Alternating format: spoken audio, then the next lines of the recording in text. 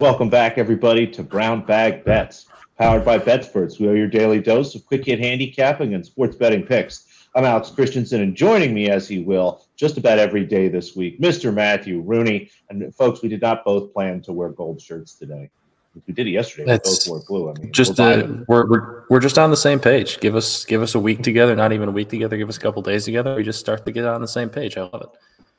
I can dig it. How was baseball yesterday? Tennis was kind of meh. Not good. We're struggling. It's right. You know, We're gonna shake out I bet against Frankie Montas, who has been awful since being traded from the A's to the Yankees. He goes out and he throws an absolute gem. He's really good. So that one really kind of hurt. And then I bet the Cardinals first half with their ace Adam Wainwright going against a minor league call up in Javier Assad. Assad allows 7 base runners in 4 innings of work, and the Cardinals can't plate one of them. So it's just, it can't get anything to go right for me today. But hey, you just got to keep betting, and you'll bet out of that slump eventually. I believe in us. Won a lot of first sets yesterday, not a lot of second sets or third sets, but life is tough sometimes. But I'm ready. Let's jump right back into it. Got a bunch of tennis today again. Not a bunch. One pick in all 3 events that are happening, actually. We're going to spread it around the board. WTA Cleveland, 4 matches today. One's underway. Alexandrova there. We're going to put together 2 favorites here I really like. Shuai Zhang will be the late match tonight. She goes up against Martina Trevisan. Just going to keep putting her in parlays until we see numbers in the minus, 350 to minus 400 range. Minus 290 or better, there's a value in her. I'll put her together with Samsonova, who's having a great week. Goes against Laura Siegemund, who, snookered us a little bit. I can't remember if it was yesterday or Tuesday, but got us in the first round match. Yesterday was Tuesday. Yesterday or Monday, but again, still think she's being overpriced here. Samsonova shouldn't have any trouble in this match. I'm looking at minus 340. I have it closer to minus 450. So put the 2 together. This might be closer to minus 115. I honestly think you can play this at minus 120 or better. And then in Granby, going to take a total in Canada. Rebecca Marino and Jasmine Paolini should be a very competitive match. Thought about maybe playing a first set over here. Didn't love the over 2.5 sets price, and those can be tough to find in some of these smaller events. But 21 games at a match that I made 21.5 and probably would make it a little juicy. Look great to me. Again, if you want to play over 2.5 sets, that's fine. Should be a really competitive match. Look for at least plus 150 on that over 2.5 set. That's about where I have it. So over 21 there. And then U.S. Open qualifiers. These can be a little bit harder to find at some books. Some of them list them as U.S. Open. Some of them put them other places, but you should be able to find it. 2 players I really like today. Katie Boulter is having a great season. She is just minus 300 against Fiona Ferro. Ferro not having a great season and generally performs poorly outside of Europe. Is one of those players that just doesn't travel well for whatever reason. I'm not sure. Being kind of a middle to lower ranked player, it might just be not having the money, honestly, to pay to have everybody come with you or something like that. It's just tough for certain players. And Ferro generally does very poor this time of year. I think Boulter is going to keep playing great tennis like we've seen. And then Rebecca Masarova goes up against Selena Janishevich, I believe is how you say that. Had her as about a minus 250 favorite. I'm looking at minus 190 or better here. Really like Masarova, just overall the better player in better form here. Put the 2 together, and you should be able to still get that at plus money. Plus anything is just fine for me. So a few parlays, a total, and I think we'll get back on track today. I like the parlay route. I actually did that a little bit myself with baseball today, but I did have a question like these U.S. Open qualifiers. Who automatically qualifies, and then what is the qualifying process? Because I know at least obviously golf and tennis are 2 different sports, but they have these U.S. Opens, and the Opens take, throughout the summer and spring, you have to win, spread out tournaments to qualify. What is the qualifying process for the U.S. Open for those that don't automatically qualify? So they start with the rankings, basically fill up the tournament with ranked players, leaving some spots for qualifiers, wild cards, and things like that. And then basically the next group of ranked players that isn't automatically put into that draw gets put into a second draw that is basically an entire tournament itself. There is a 128-player qualifying draw. That started on Monday. That started on Monday, and they'll play Monday, Tuesday, Wednesday, Thursday. I don't know if there's play on Friday, but basically they play through that bracket. Instead of having one winner, I think it's 12 they end up with or something like that. No, I think it's 16, actually. They couldn't have 12. So you end up with 16 players as a result of that process. So that's why ranking points are really important and why trying to pile stuff up, because if you are a top 100 ranked player, you get main entry into all these Grand Slams, and it's a nice paycheck for the year. I mean, just showing up, you're looking at, several $1,000s, tens of thousands of dollars. A lot of these players really. I think there was actually one tweet today. Someone was saying if a player had made the main draw, it would have doubled her earnings for the year simply by showing up. So it's a pretty big deal. I wish I just got a couple $1,000s for showing up somewhere. Wouldn't that be nice? Just show up to Brown Bag Bets, you get a couple $1,000s. That'd be nice. Easy squeezy. Should I get to some baseball picks? Like I said, one of these, I took kind of your route and did it's the same game parlay, but did a little bit of a favorites parlay to try and find some value and some things I like on Dan's Atlanta Braves. And we do have day baseball with those very same Braves. So obviously we're going to bet them. The Braves -1.5 straight up was like -160. Their first half result was right around -160, -162. So very, very little value on those, but I still wanted to bet day baseball. It's a very, very lopsided matchup.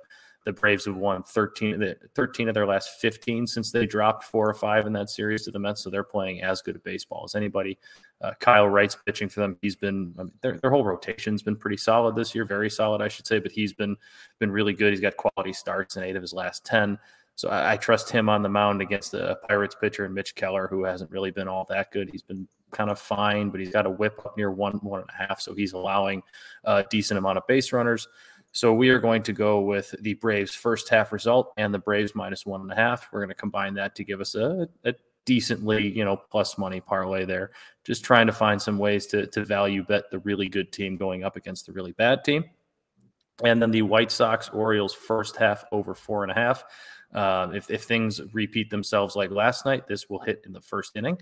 It was 3-2 after 1 last night, and we obviously not expecting that to happen tonight. But we got a pitching matchup that kind of leads towards the first half over, which is why you're seeing that at 4.5, not 3.5.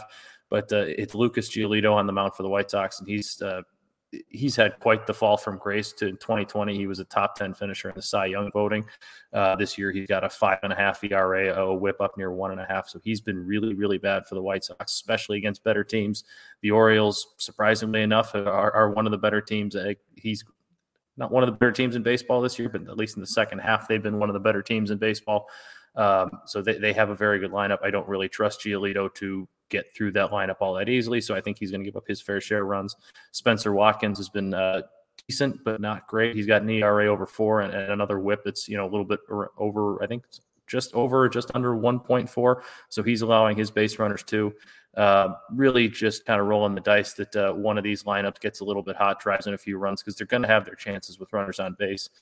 And all we're going to need is a couple hits from there. So White Sox, Orioles first half over 4.5. I like that value to it -106. And Dan's Braves every which way in a same game parlay to get some plus money. All right, we like the Braves. It's hopefully good for Dan. Dan's not feeling well, folks. So send Dan some nice stuff, and hopefully the Braves will be nice to him too. But I didn't mention it. They've been very nice to him lately. It's not just Wednesday. It's win total Wednesday. I love this win total Wednesday. I love this win total.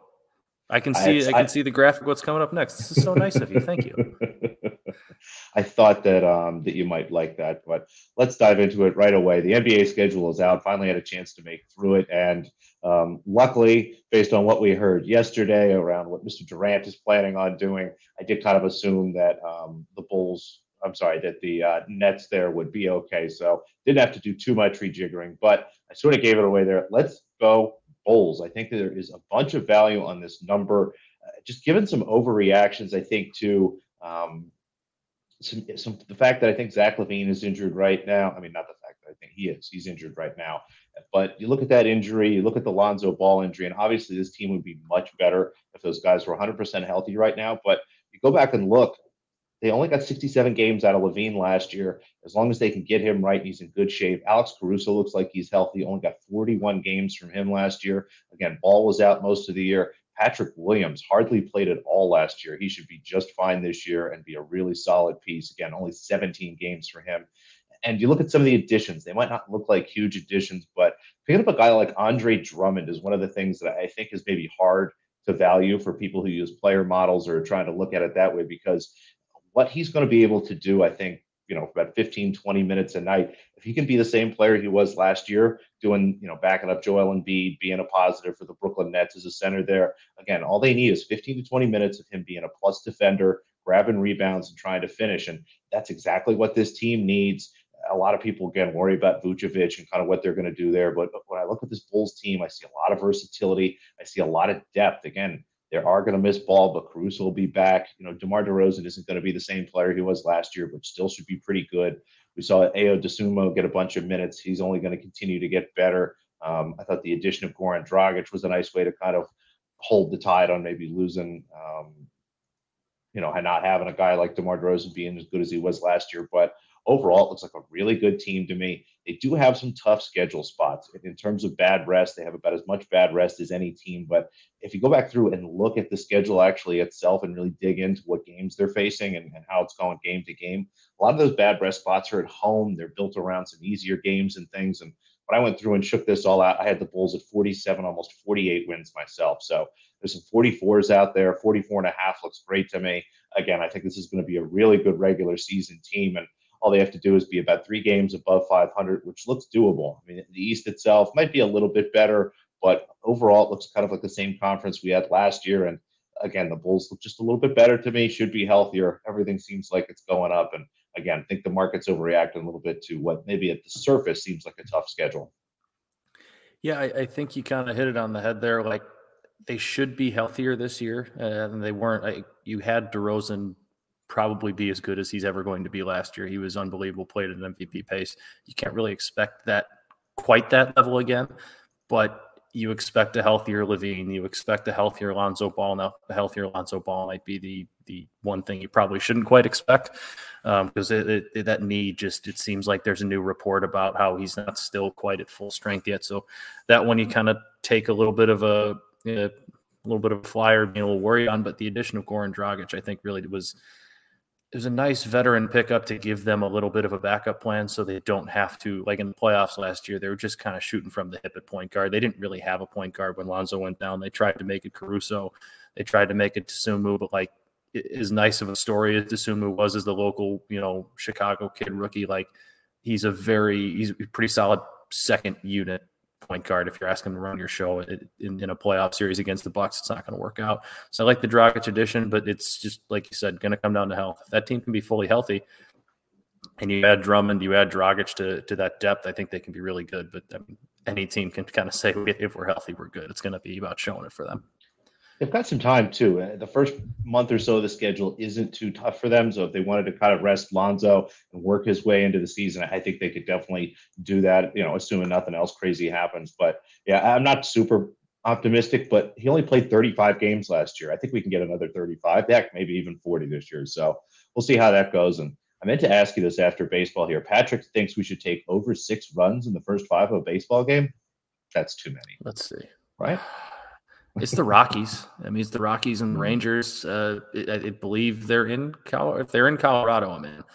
If they're not in Colorado, I still might be in, because you can't not sell me on an over. If you give me a tip on an over, I'll automatically spin myself into betting it. If they're in Colorado, why not? Let's go for it.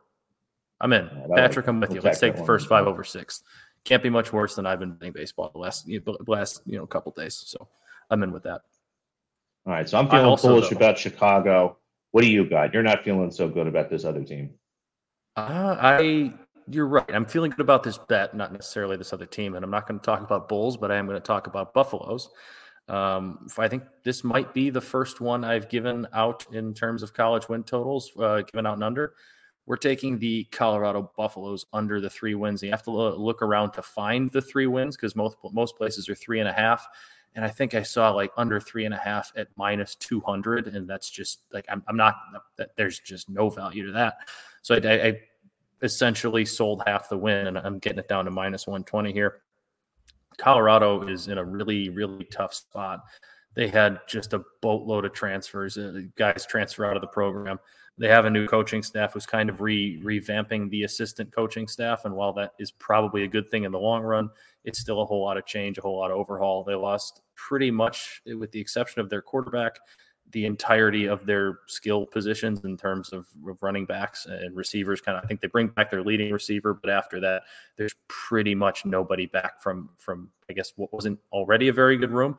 But still, there's really not any continuity there, any experience. And then you look at their schedule. And a lot of these over-under win totals is seeing these non-conference schedules and seeing if there's spots for them to win. They open up on a Friday night at home against TCU, who's going to be not great, but still a pretty solid Big 12 team this year who should beat Colorado. They have to go to Air Force, who is a very, very experienced, bringing back a lot of talent, tough team that was pretty darn good last year. That's probably a loss for Colorado going to Air Force. They got to go to Minnesota, who a lot of people think has a chance to go to a Big Ten championship game this year, or at least compete for that spot. Probably going to lose that one. Then UCLA is their first conference game. I really don't see them beating UCLA. Essentially, they're probably going to start 0-4, and they're probably going to finish 0-4. They close with Oregon, USC, Washington, Utah. Probably not winning any of those 4 games. They have to win 3 out of 4, or 3 out of 4, 4 out of 4 in the middle to hit the over on this bet. I just don't see that happening. Of Arizona, Cal, Oregon State, Arizona State, they're not good enough to go 4-0 in any stretch. So I think they're going to. I like selling half the win to get me some value here and banking on them not getting to that 3 number, but I'll take the push at 3. I really just don't think they're a good football team, and it's a shame because Colorado has awesome uniforms. They have an awesome logo. They got an awesome mascot. They're in a really cool town. They should be a lot better than they are, but they're just not very good right now. They're definitely a rebuilding project. No, I'm looking at it now. I mean, are they favored in any game? I mean, how many games are they favored if they are? I haven't looked. I don't know if Pac-12 lines are out yet, which I doubt for midseason. I would say they might be favored against Arizona, but they're also on the road there, and Arizona is also not expected to be good. But like Dan has in the chat here, Kansas over 2.5 cashes. Like they're not Kansas is a very good team, but they're kind of fun and headed in the right direction. That's similar to Arizona. And if you're going to Arizona in a weird midseason night game, probably like that's not a really fun place to go have to play. You're not going to be favored there. Maybe at home against Cal or at home against Arizona State if Arizona State spirals like Dan thinks they might, which is possible, but it's very unlikely they're favored in a game this year. That's what I'm saying. I like this quite a bit under 3. You get the push if somehow they do win 3 games, but yeah, it's hard to find a win on the schedule. and go at -200 or whatever you can find it at. Take your shot. I felt comfortable enough here to sell the win, and I can live with half the win, and I can live with the push. I can dig on that. And you and Dan are going to talk more college football on Friday because you're taking tomorrow off. What are you doing tomorrow? I am flying to Aspen for a wedding. Have a college friend's wedding out in Aspen. So I will be on a plane by the time Brown Bag is starting tomorrow, and then I will be back on the show on Friday live from my beautiful hotel room in lovely Aspen, Colorado.